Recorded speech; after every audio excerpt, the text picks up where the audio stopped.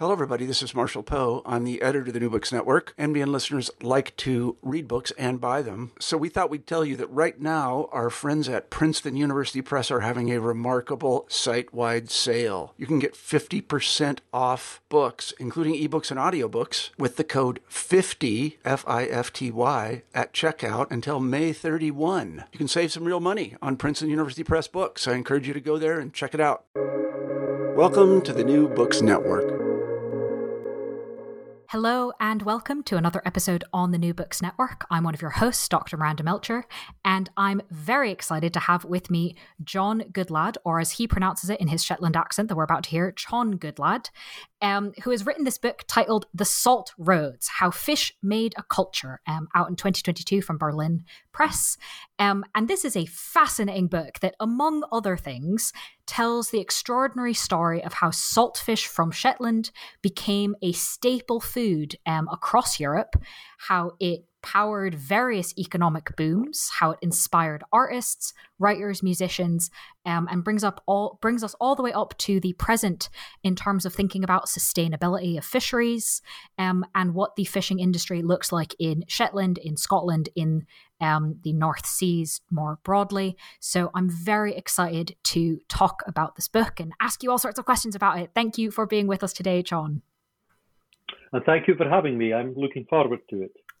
Before we dive into the book, could you maybe start us off a bit with an introduction of yourself and explaining, in your words, in fact, that you sent me back, why on earth you'd want to write a book about salt fish?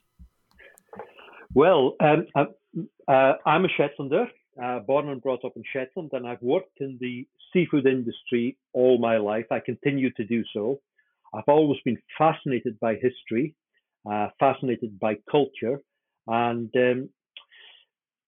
why should I write a book about saltfish? I think that's a very good question because for most people, I'm sure for most listeners to this podcast, saltfish sounds a bit of an acquired taste, something they're not familiar with, something most people have probably never eaten. But just zoom back 70, 80 years before the age of freezing, before the ages of canning, before our just-in-time supply chains and supermarkets, which allow us to get all kinds of fresh food. Before all of that happened, it was essential to preserve protein, especially during the winter. And salting and drying were really the only two ways of preserving protein. It was used for meat and for fish. So saltfish became an incredibly important staple in people's diets throughout the whole of Europe for hundreds and hundreds of years. And really, saltfish only lessened as part of Europe's diet probably in the last 60 or 70 years. So it's beyond human memory, certainly in the UK and most of Europe.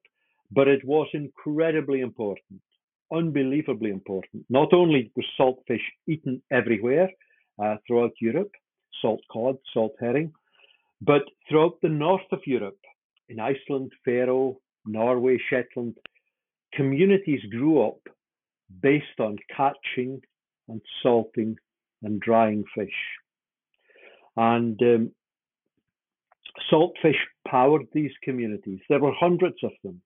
And I think no one sums this up better than the Icelandic Nobel Prize-winning author Halldór Laxness in his novel called Salkavalda, which was published, I think, in the 1950s, and it was set in the 1930s. And like all of Laxness' literature, it deals with profound moral and philosophical issues. He talks about feminism, about gender.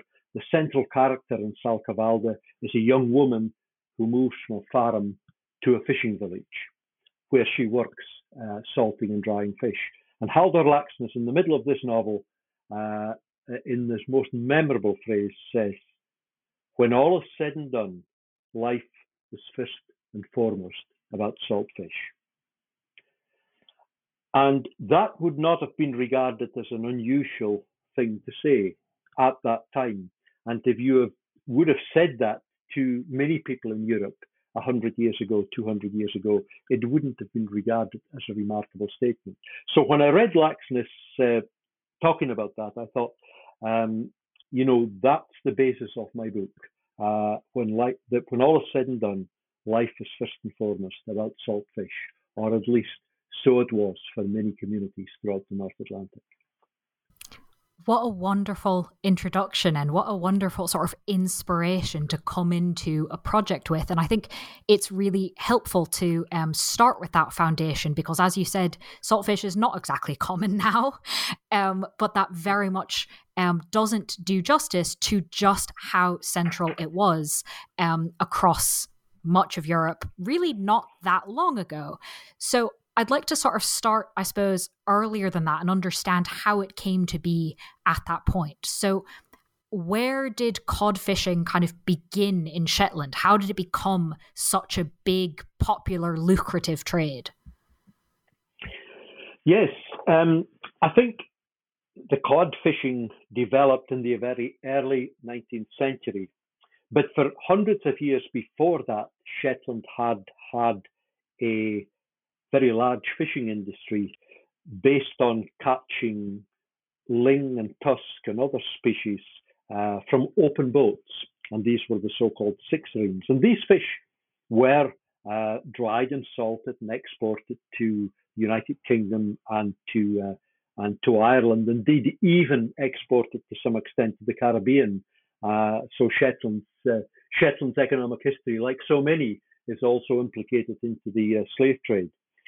But cod changed all that in the 19th century, and it became a huge fishery, very different from the sixreen open boat fishery conducted 20 or 30 miles off the Shetland coast.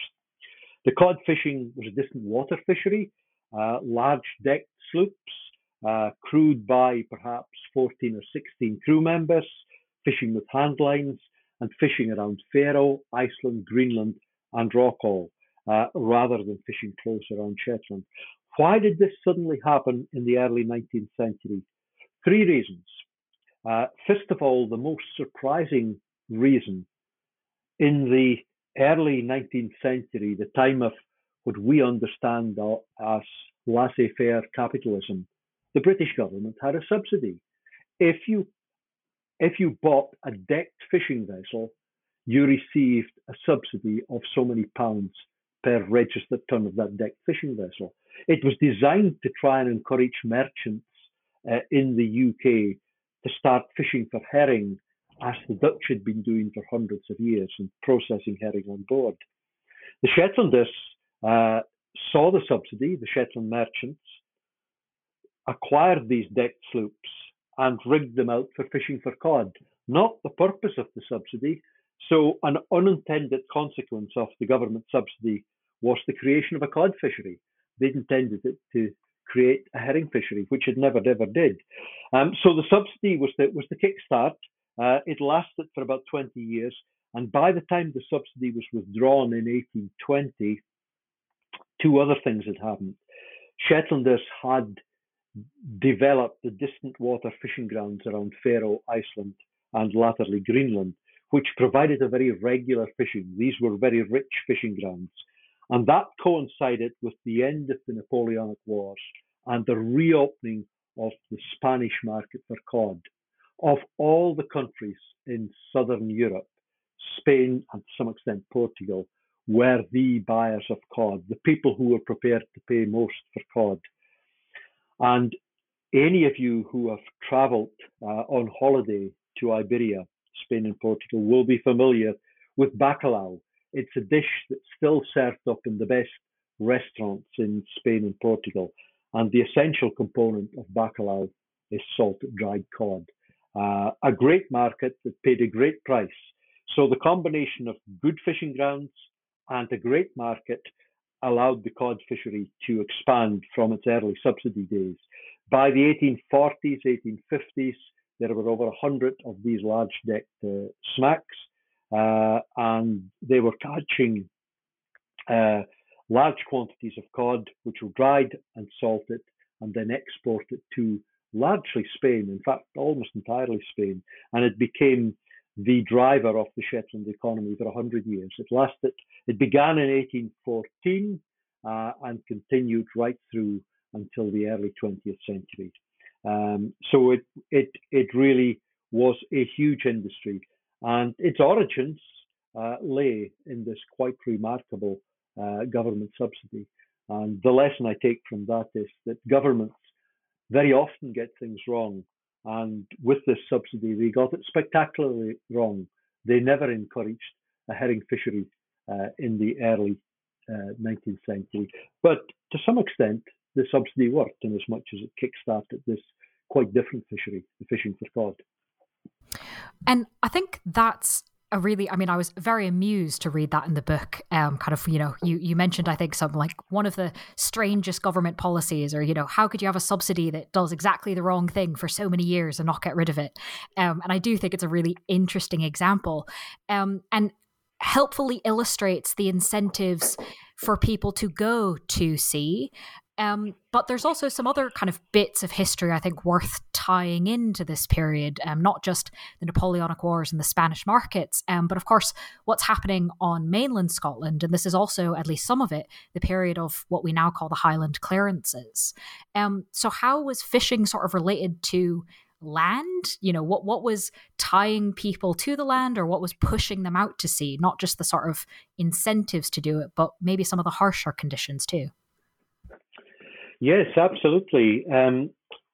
The land ownership system in Shetland for hundreds of years had been very similar to, in fact, identical to that in the Scottish Highlands, where the lairds, the landowners, or lairds as they were known in Shetland and in Scotland, held large tracts of land which were sublet to tenants. The tenants paid a small rent and were allowed to raise their families on pretty marginal land. Very large populations in these places. In Scotland, in the West Highlands and in the Western Isles, the lairds discovered sheep. They discovered they could make more money farming sheep on these extensive estates. And the result, of course, was that terrible period of Scottish history where tenants were forced off the land. They were cleared from the land, the Highland clearances. Many of them settled in coastal villages, but most went overseas to the Americas. And the population of the Highlands plummeted. Now, in Shetland, something quite different happened. The population actually increased instead of reducing. This wasn't because the Shetland lairds were any different from the Scottish lairds. They were as motivated by money, as unmotivated by the concern for their tenantry as the Scottish lairds were. But instead of discovering sheep, they discovered salt fish. And they discovered that they could make more money by getting their tenantry to fish with small boats for ling and tusk, and they would then dry and salt these fish and export it, as I said earlier, to the rest of Britain and to Ireland and sometimes the Caribbean. And this was such good business for the lairds that in the 18th century they began. Not only did they not evict their tenants, they wanted more tenants. So they began to subdivide the small parcels of land, the crofts, because what they wanted were crofters with a piece of land that was completely impossible to provide sustenance. So the men were forced to go to sea. The fathers, the tenants, and their sons made up the crews of these small open boats, the sixreens. And the merchants bought all the fish. The tenants were prohibited from selling fish to any independent merchants. They had to buy everything from the merchant stores, and the system of truck developed, whereby they were permanently in debt. They received a bit of credit from the merchants, and at the end of the season, the money they received from the lairds for their fish was rarely enough to clear their debt from buying meal and buying food and buying clothes and the basics of life from the lairds stores. So it was quite a different outcome from the West Highlands. The population increased. It wasn't a better outcome in many ways. The six-serine fishery, the dominance of the lairds, and it wasn't unknown for the lairds to clear tenants from their lands in Shetland. If a tenant had the temerity to try and sell his catch to an independent merchant, the tenant was forced off the land. So they were kept almost enthralled to this fishery, that if they didn't fish according to the laird's rules, they were thrown off the land. But the population, as I say, increased. While the population in the Highlands of Scotland was plummeting, the Shetland population increased during the late 18th and early 19th century from below 20,000 up to 30,000. So land tenure played an incredibly important part of fishing. When the cod came along, that kind of released at least some of the fishermen from the tenure of the land. They were able to go and crew on these large cod smacks. They weren't tied to the land, but the bulk of fishermen were still tied to the land through the truck system and the tenure system. And when the Crofters Act was passed in the late 19th century, which gave crofters security of tenure, it's an incredibly radical piece of legislation. The famous Scottish historian Tom Devine calls that the Magna Carta for the crofters. The Crofters Act was a Magna Carta for the crofters in Scotland. And in my book, I explain that it was also a Magna Carta for the Shetland fishermen. It released them from the obligation to fish from the lairds. And that really kick-started a further expansion in the fishing industry. But we'll come on to that later in the talk. We will, because we've now sort of got all of the pieces to explain why the fishing industry became so successful and was able to range over such a large territory. I think that's another thing that your book does very well to remind us, that we think of now as the Shetlands as being part of Scotland, and as you say in the book, sort of looking south.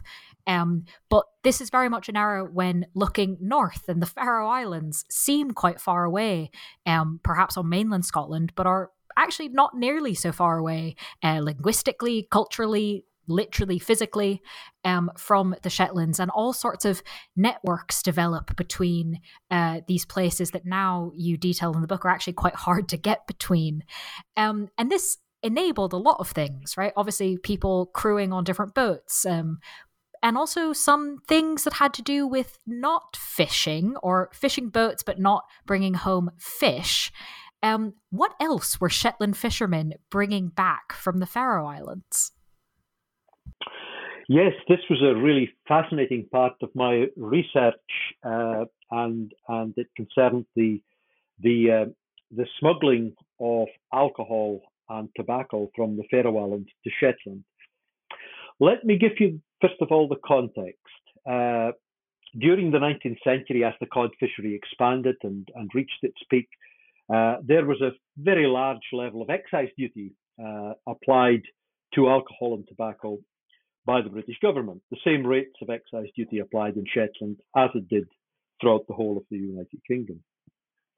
The Faroe Islands at that stage belonged to Denmark, and for some reason, there was no excise duty whatsoever applied in the Faroe Islands. So alcohol and tobacco were incredibly cheap. I, as a Shetlander, had been brought up as a small boy with family stories about the smugglers from Shetland, the cod fishermen from Shetland doing a cod trip to the Faroes, which maybe took 2 or 3 months, fishing and salting the cod on board and then taking it back. And they would always go into Tórshavn or Føroyri or Vágar or some of these ports, and they would buy, it was mostly Faroe brandy. It wasn't Faroese brandy, it was brandy, probably French and Dutch brandy, but it was exported to the Faroes without any excise duty. And they were able to buy this and take it back to Shetland. So lots of folklore about, taking back this brandy during the hours of darkness, making sure they unloaded it in little creeks and little desolate places in Shetland before the smack came into a port where the customs and excise officers would come on board and search the smack to find any brandy or tobacco or other contraband. But there was no statistical basis for this, and I wondered, when I came to write my book and do my research for this book, there was no archive in Shetland for the simple reason this was all illegal. There was no paperwork. The only paper trail was the occasional record in the courts where a fisherman was caught.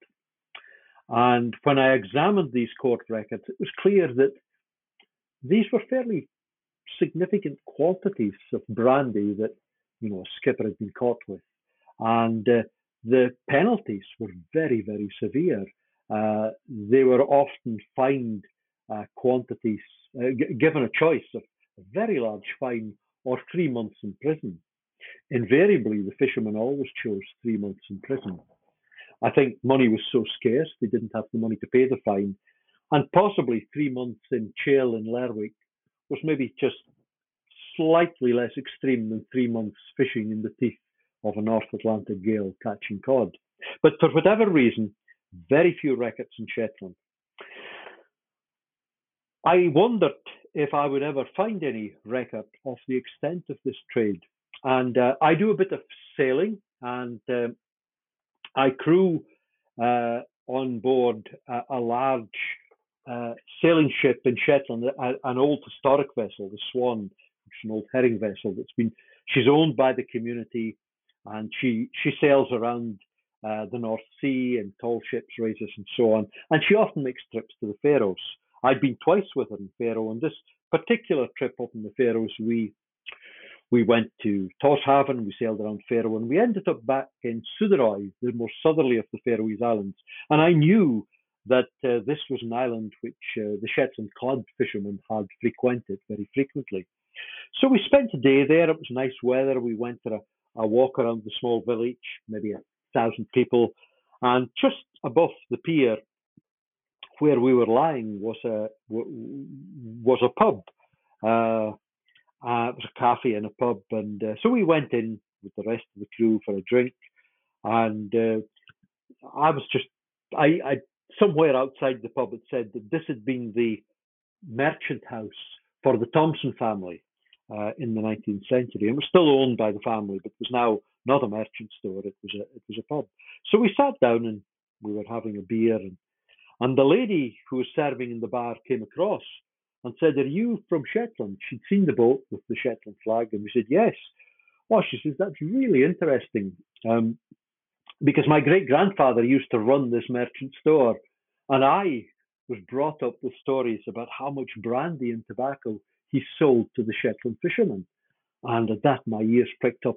That's fascinating, because I've been doing a little bit of research on this in Shetland. And I says, "I don't suppose there's any, I can't find any records in Shetland. I don't suppose you have any at all." Oh, she says, "Absolutely. We've still got the ledgers documenting which fishermen bought what and what date and how much it cost." I said, "My goodness, that's fascinating." I said, "Where could I find these records? Are they in the archives in Tórshavn, or maybe even in Copenhagen?" Making up my mind that I would, as soon as time allowed, go and have a look at these records. And she just laughed and said, No, she's just come with me. So we walked through the pub and went into a little room, and there was an old office. It's almost as if it hadn't changed since the 19th century. An old desk, and on the desk were all of these old ledgers. And I just started to flick through them. And these recorded the daily activity of this merchant, who came in and bought what. But every now and then there was an entry with foreign fishermen. And although it was all in Danish, I could clearly see in very neat copperplate writing which boats had come in and how much they'd bought. And I was just starting to look at that when our skipper called in and said, "I've just had a forecast. It's looking pretty bad. I think we should leave right away so we can get back home to Shetland before the gale struck." So having just discovered this treasure trove, we had to leave, which was terrible. So I spent the next year planning my trip back to Faroe and at the same time sort of wondering, would this valuable archive still be where it was?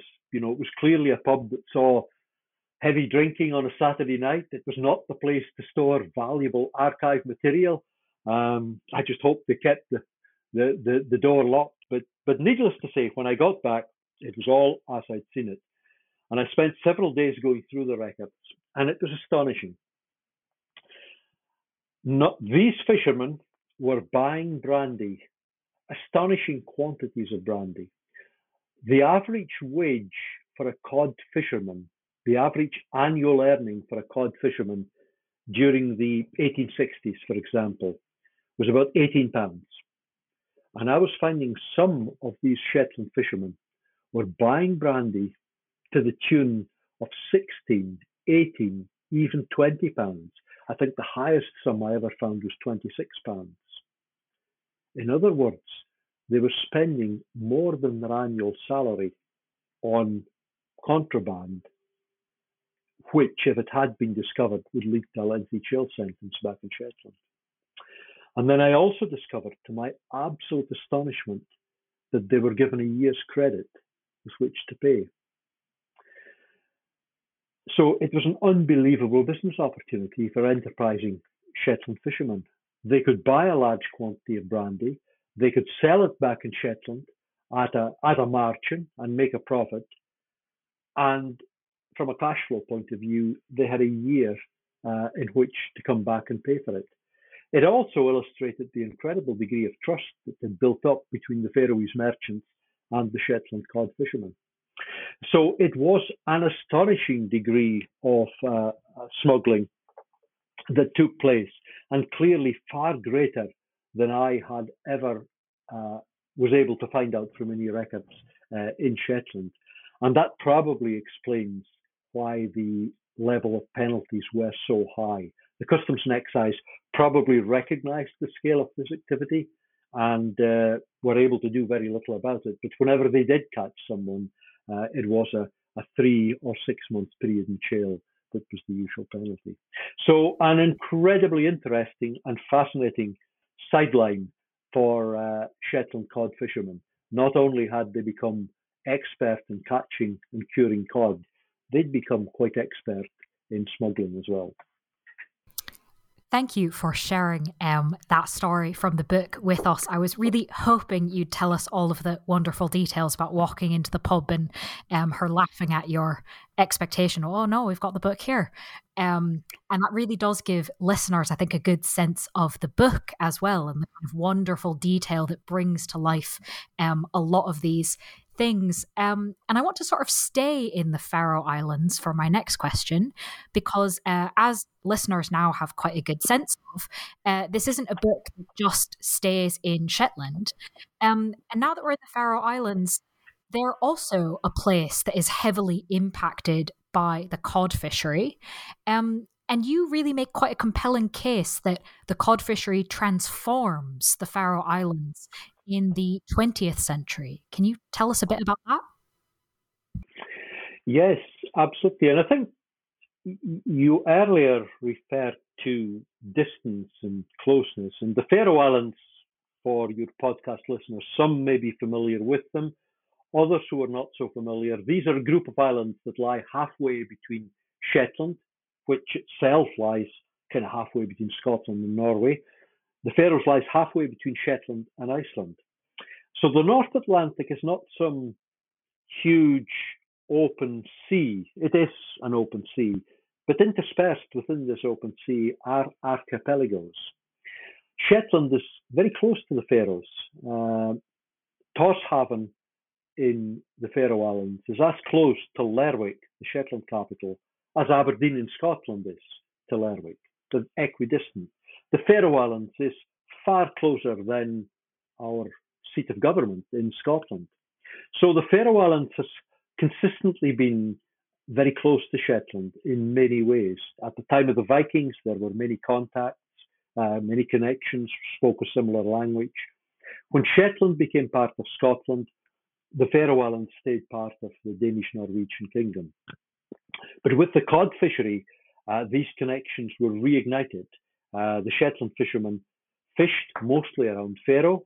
They caught cod, and as I've explained, they also traded with the Faroese merchants for Faroese brandy. They also became, these were Shetland cod fishermen over 3 generations who'd fished around Faroe. Some of these cod fishermen had never been, knew these Faroese villages in a way they knew their villages in Shetland back home. Most of them had never been to Aberdeen. Few of them would ever have been to Edinburgh or London. Their knowledge of the outside world was Scandinavia. It wasn't the rest of the UK. And linguistically at this time, Shetlanders were speaking, as they still do, a dialect, which is an infusion of Lowland Scots and Old Norse.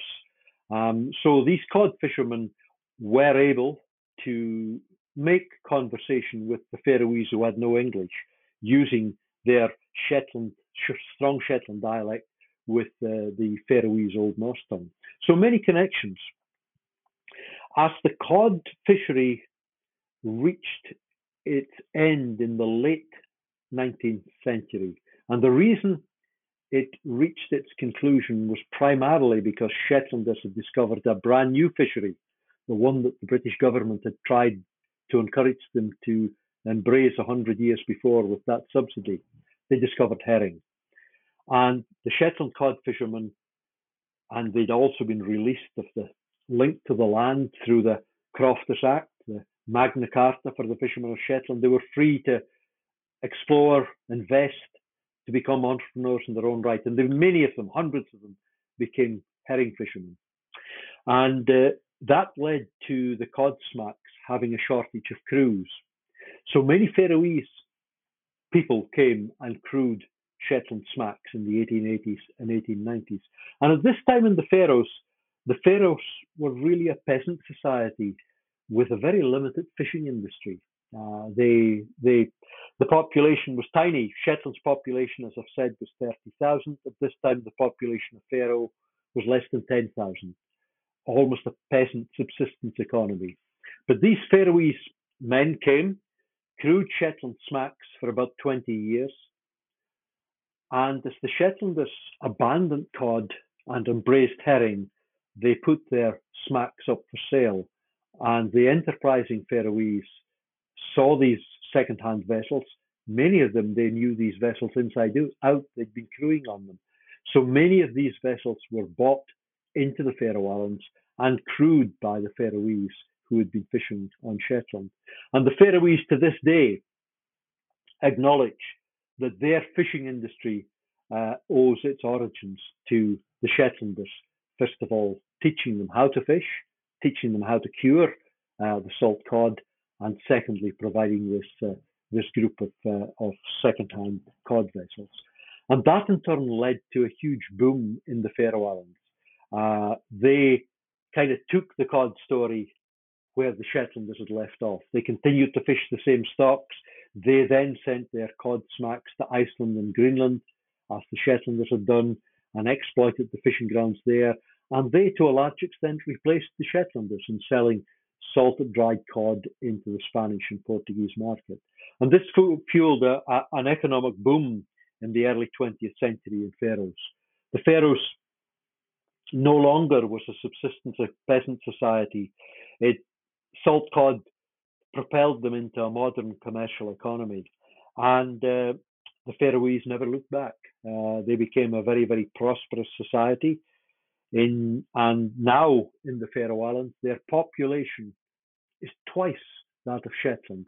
There's 23,000 people in Shetland today, down from 30,000 in the mid-19th century. There's now almost 50,000 people in the Faroe Islands.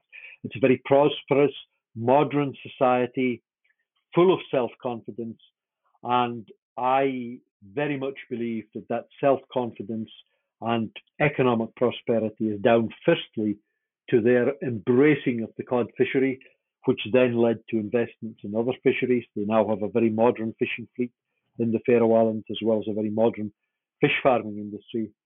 And it's also bound up very much with the Home Rule movement.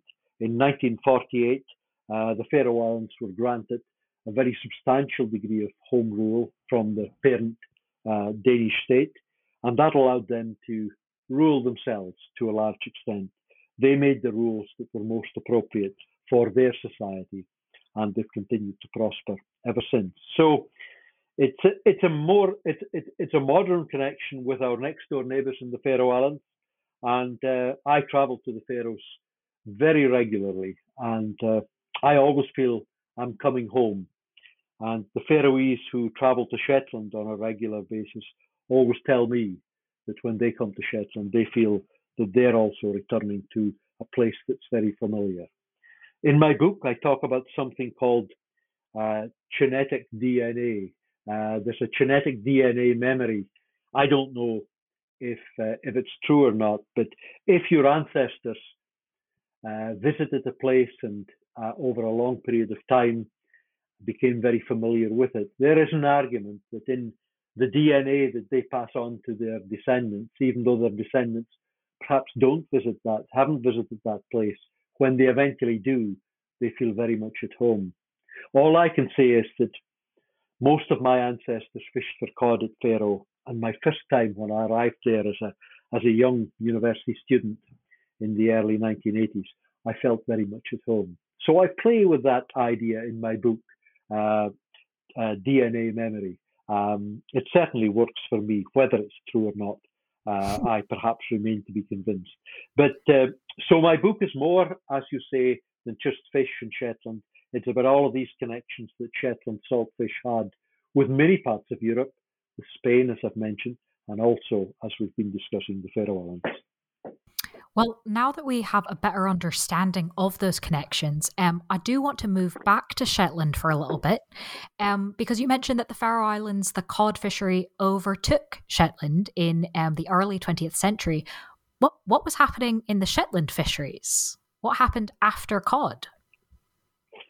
Yes, and this is the most incredible story. In the late 19th century, Shetland's fishing industry was still, to a large extent, in terms of numbers, the open boat fishery, the tyranny of the land tenancy, and the Sixereens catching ling and exporting that to Britain and Ireland. But overlying that was the much more commercial cod fishery that we've been discussing, which wasn't tied to the land and did provide the beginnings of a commercial type economy. But, you know, the merchants and the lairds owned the sloops, owned the herring smacks. So the herring fishermen weren't well paid. Partly that's why they turned to smuggling to augment their income. And then in the 1890s, in the late 1880s, some enterprising fishermen in Shetland started fishing for herring. The Dutch had fished for herring around Shetland for hundreds of years. And the British government, as I say, had a subsidy to try and encourage herring fishing. It never really worked. But for a variety of reasons, these fishermen in Shetland who started fishing for herring, and the herring were fished on a daily basis, quite unlike the cod fleet, which went away for 3-month trips. The herring were caught every night, taken on shore. The herring were gutted and placed in barrels, which were salted, and then exported to Eastern Europe. For a variety of reasons, the market in Eastern Europe, particularly in Germany and in Russia, and interestingly enough, a huge market in the impoverished Jewish settlements, the shetels of Eastern Europe, had a huge demand for relatively cheap protein. So there was a good market. There was lots of herring around Shetland. And within a space of 10 years, Shetland came from having 2 or 3 of these herring boats to having 400. As I say, the consequence on the cod fishery was dramatic. No longer could the merchants get fishermen to do 3-month trips when they could go and fish every night, come ashore every day, earn more money fishing for herring. And the land tenure changes with the Crofter Act meant that the crofters, the tenants, they were free to go to the herring without the laird evicting them from the land. It was their Magna Carta. So the fishermen of Shetland, who had been enthralled to landowners, to lairds and to merchants, suddenly found commercial freedom. and they grabbed it with both hands and invested heavily in fishing vessels. And the herring fishery reached its peak in 1905 when Shetland was called, and Lerwick in particular, it was called the herring capital of Europe. A huge industry developed, not only with Shetlanders catching herring, but fishermen coming from all over the rest of Britain and indeed from Europe catching herring. And on shore, as I've mentioned, this industry required thousands of people to gut herring. And the best people to gut herring were those with really skilled fingers that had grown up knitting chumpers and very dexterous. And these were the women of Shetland, the young girls of Shetland, who became the gutters. The herring fishery brought wealth to Shetland. It brought income to Shetland in terms of good wages on board the herring boats. And it also brought wages for the first time for Shetland women. And in my book, I explained that the herring fishery brought two huge social changes to Shetland, enormous social changes. The first was that the fishermen of Shetland became boat owners. They became entrepreneurs in their own right. And that set the scene for the modern fishing industry we have in Shetland today. That was the first social change. No longer were they enthralled to the lairds or in debt to merchants. They became entrepreneurs in their own right. But the second social change was the gutters. For the first time ever in Shetland's history, women, young women in particular, were able to earn their own money. The work was hard, the wages weren't good, but it was their own money. And never underestimate that financial independence and what it did to women in Shetland. And for young women, 15, 16-year-old lasses, they were able to escape the claustrophobia of the family croft. They were able to get away from their parents. They stayed in gutters huts in Lerwick and some of the other centres for the summer. They had social and personal independence as well as a little bit of financial independence. And that, I think, was the second huge social change. So Shetland in the early 20th century was an incredibly vibrant economy based on salt herring. Instead of looking to catch herring at Faroe, and instead of looking to catch cod at Faroe and Iceland, and instead of exporting salt cod to the Spanish merchants, which had bought salt cod from Shetlanders for almost 100 years, the Shetlanders were exporting barrels of salt herring, 2 million barrels, in fact, in 1905, to Hamburg, to Stettin, to Danzig, to St. Petersburg, to these Baltic ports with magical names where the salt herring was transported inland to feed the peasantry of Eastern Europe, whether in Poland, in Russia, or in Germany. And as I say, of particular importance to the Jewish settlers. So it became, on the eve of World War I, Shetland was an incredibly prosperous place. Built on fishing, yes, but a whole new fishing based on herring. The new salt fish. And my book's title, The Salt Roads, tries to outline these roads. With cod, the roads had taken the fishermen to Faroe and Iceland, and the processed product was a road that took salt-dried cod to Spain. The salt roads in the early 20th century were taking barrels of salt herring into Eastern Europe through the Baltic from Shetland. It was a whole different set of salt roads in the early 20th century. Well, I think one thing that's very clear from the answers you've explained to us so far is that these salt roads, right, both the cod and the herring, had massive economic impact on the Shetlands, and also, as you've just detailed, some really big social impacts as well.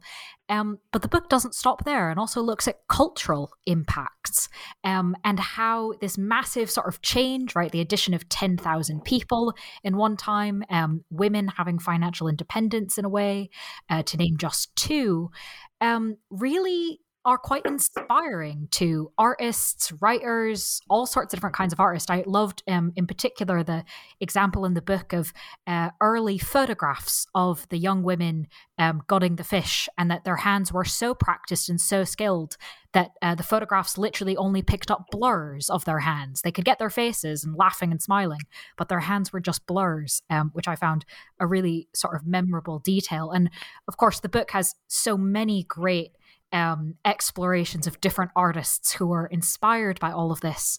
But I was wondering if you could maybe tell us a little bit about sort of maybe one or two examples that particularly stuck with you of this link between fishing and this huge impact it's had on Shetland and artists.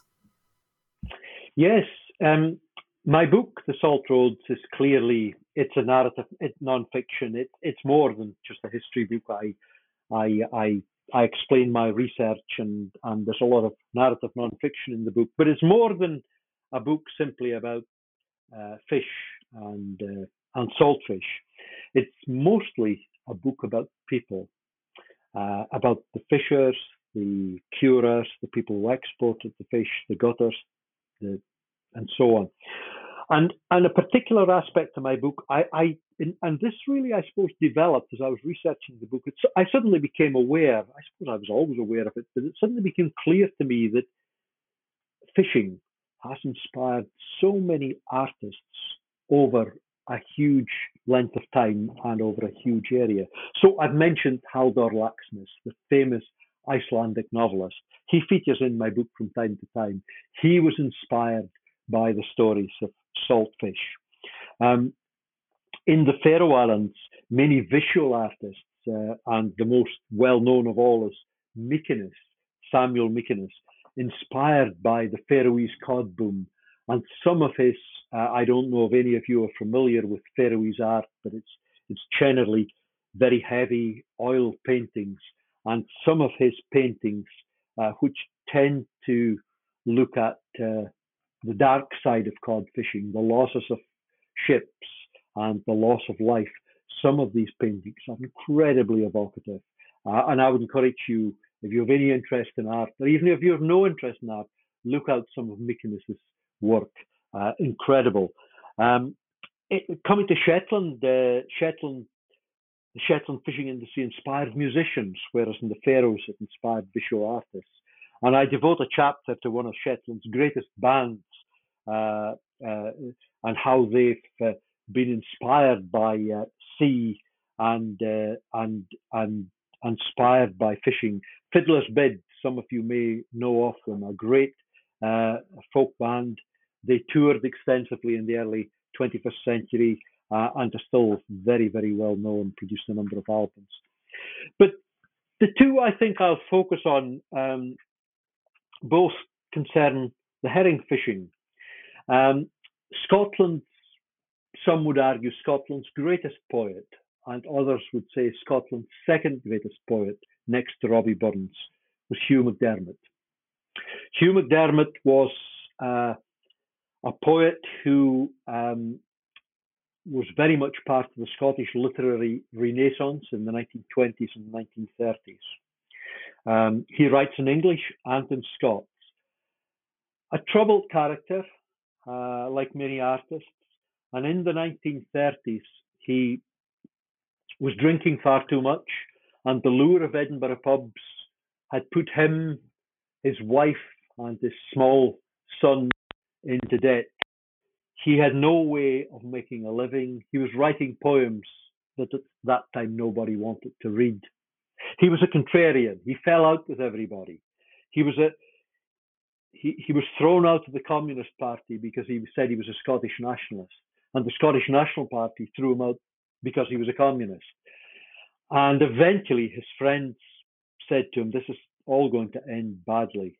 And through some contacts with a doctor in a small island in Shetland, in the island of Whalsa, they persuaded him to go to Shetland, to get away from his debt, to get away from the pubs. And he arrived in the island of Whalsa in 1932. And he stayed there for 8 years. He got himself sorted out. The people of this small island kind of looked after him. they couldn't understand him. He spent all his time writing poems. This island, almost everybody on this island went fishing for herring, but he was interested in what these people did. He identified with poor people. He identified with the fishermen and the crofters.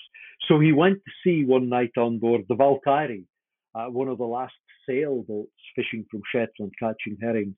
And the result of that trip, I explain in my book, was that he wrote one of his most famous poems called Herring. And it was during his period in Shetland that he wrote some of his best work, On a Raised Beach, Herring, and many other evocative poems. And there's no question that Scotland's greatest or second greatest poet was heavily influenced by the Shetland fishing industry. So that's one example of a very famous and very well-known Scottish artist. Another one I mention in my book was John Grierson, who is known as the father of the documentary, a filmmaker who produced the first documentary ever produced. It's called The Drifters. You can see it online on YouTube. If you just simply key in The Drifters, it'll come up with the American band in the 1960s called The Drifters. So key in The Drifters, Shetland documentary. And you'll see it lasts about 40 minutes. It's black and white, it's silent. And The Drifters looks at the herring fishing. And a lot of it is filmed in Shetland. It's an incredible piece of film history. It uses montage, a revolutionary method of filming of its day. And it kind of set the template for all documentaries to this day.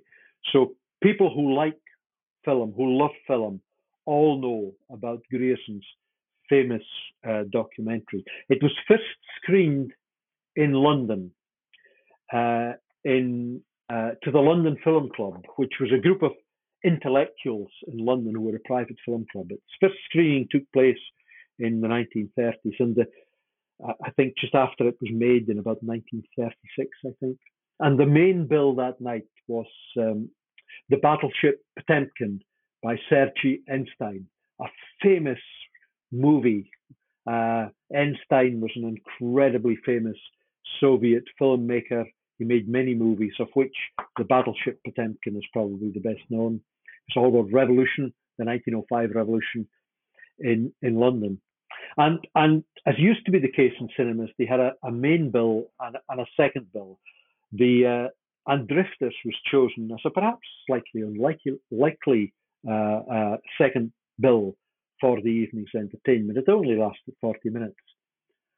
The next day, all of the reviews in the London press were full of praise, astonishment for Grierson's incredible piece of filming. Of course, Einstein's was great. Everybody knew it was great. But it was eclipsed by the reviews, the rave reviews that came out for John Grierson's documentary. And that documentary was based on the catching and salting of herring. So what is Shetland's fishing industry like today? Fishing is still very, very important to Shetland. It's got an additional component of fish farming today. So the seafood industry as a whole is very large. To give you one kind of jaw-dropping statistic, there's more fish landed in Shetland in a year than is landed in England, Wales, and Northern Ireland combined. Shetland still punches very much above its weight in terms of fishing. It's still an industry that Shetland's still a small place, but it's an industry that still powers much of the Shetland economy. Absolutely fascinating, and what a fabulous statistic. And this, of course, brings me to sort of one of the other key parts of the book that I want to make sure we discuss, which is not just about the economic part of fishing today, but obviously the environmental and sustainable aspects of fishing. And I'd love to kind of just go with this. You end the entire book with the following sentence, quote, "If you want to save the planet, eat farmed mussels for a starter, followed by mackerel as a main course. Can you tell us sort of why you picked that sentence to end with? Yes, and I suppose a sentence to end books with this, maybe at first sight slightly unusual. I didn't intend to cover the whole sustainability question when I began writing this book. This was a book that was going to be about my journey around Europe, picking up the story of how Shetland was linked closely with the whole of Europe through the saltfish trade and taking it over a couple of hundred years. But as I went around Europe and spoke to people who many of my contacts for this research are people who still work in the fishing industry, I found an industry under attack from an increasingly hostile environmental movement, which often uses emotion rather than science. When I mention fishing and sustainability, I don't know, but I guess many of the podcast listeners will be familiar with stories of overfishing, the need to close fisheries, to have large areas within which fisheries are banned. And at the outset, let me say that, of course, many fisheries have been overfished in the past. And of course, we have to learn from that.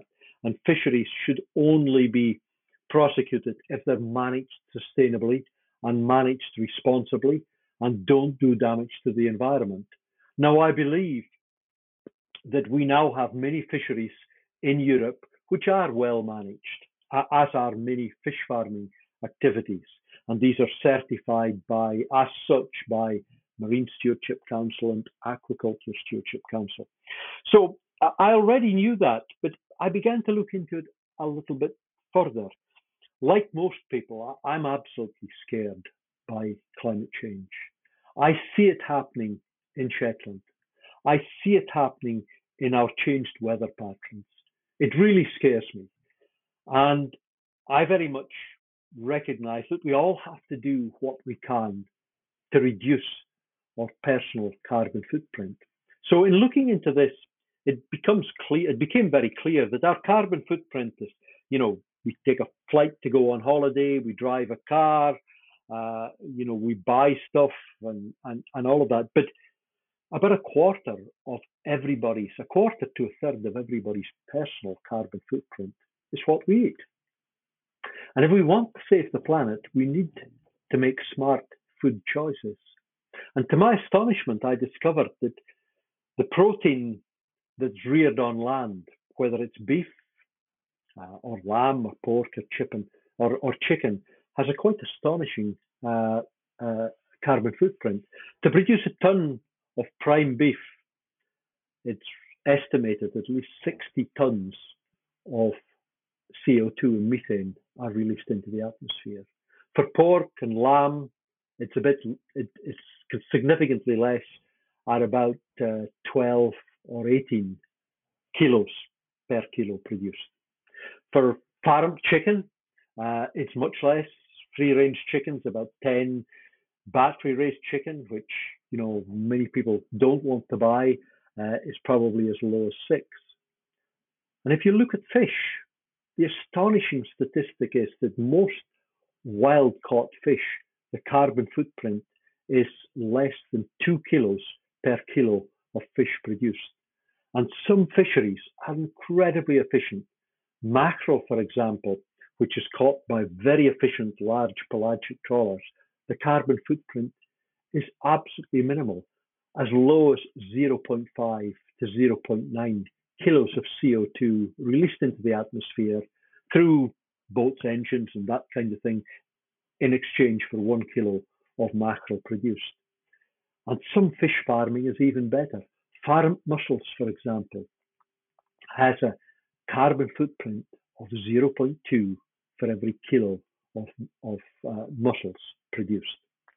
So seafood in general has a carbon footprint way below land-based proteins in all cases. It has a carbon footprint that's comparable with and sometimes much better than vegetarian and vegan options. After all, when you buy your blueberries and buy your almonds, these have to be grown on increasingly scarce land with a huge demand for fresh water that's lowering the water table around the globe. When you farm fish or catch fish at sea, you don't need land and you don't need fresh water. And as I say, the carbon footprint is incredibly low. So towards the end of my book, I focus quite a bit on the whole environmental movement. For the avoidance of doubt, I'm absolutely at one with the environmental movement. We have to harvest fish. We have to catch fish in the most sustainable way possible. But seafood, in terms of carbon footprint, is a way, as I say in my book, if you are interested in saving the planet, make smart food choices. And one of the best and smartest food choice is eat more seafood. For example, marine mussels for a starter and mackerel as a main course. I thought it was a great way to end the book. And of course, you've given us sort of a taste, apologise for the pun there, but a taste of kind of the discussion in the book. There's a lot more really interesting detail about sustainability and fisheries in the book for listeners who are interested in that. And while that is the last sentence of the book, that's not quite my last question. I do have one more, which is there anything you're currently working on or looking to work on next that you'd like to give the audience a sneak peek of? Yes, I mean, I guess most of your audience will have written books, or certainly if not books, then extensive theses and pieces of research. And I just love doing this. But it is a labor of love. I absolutely loved it, and there's a book at the end of it. But I haven't really decided what I'm going to do. I have decided I am definitely going to do further research and write another book. Much of my book focuses on the connections between Shetland and Faroe, and I'm kind of intrigued between the connections now between Iceland and Shetland. Connections that are obviously fishing based, but connections that also go back into the whole question of the Viking period and trade in the medieval period. And also to sort of explore how Iceland, like Faroe, has developed into a very modern, confident society, very much based on home rule. Shetland, very much part of Scotland, with very limited ability, very limited autonomy to make our own decisions. So this will be, as is the Salt Roads, if I eventually complete the research, this will be a book looking at history, looking at cultural collections, looking at linguistic connections, and very much a book about, I suppose, a travel book about me traveling to Iceland and talking to people there and talking to people in Shetland and comparing and contrasting the two cultures. So that's a very early germ of something that's going through my mind. Whether it remains like that when I eventually conclude the research and hopefully write the book, time will tell, Miranda. Well, we'll find out. But in the meantime, while you are off exploring that, listeners can read the book we've currently been discussing, titled The Salt Roads, How Fish Made a Culture, which has been an absolutely fascinating discussion, was a lovely read. And so thank you so much, John, for being with us to talk about your book. Thank you, Miranda, and thank you for all the listeners who've joined us. I've really enjoyed it.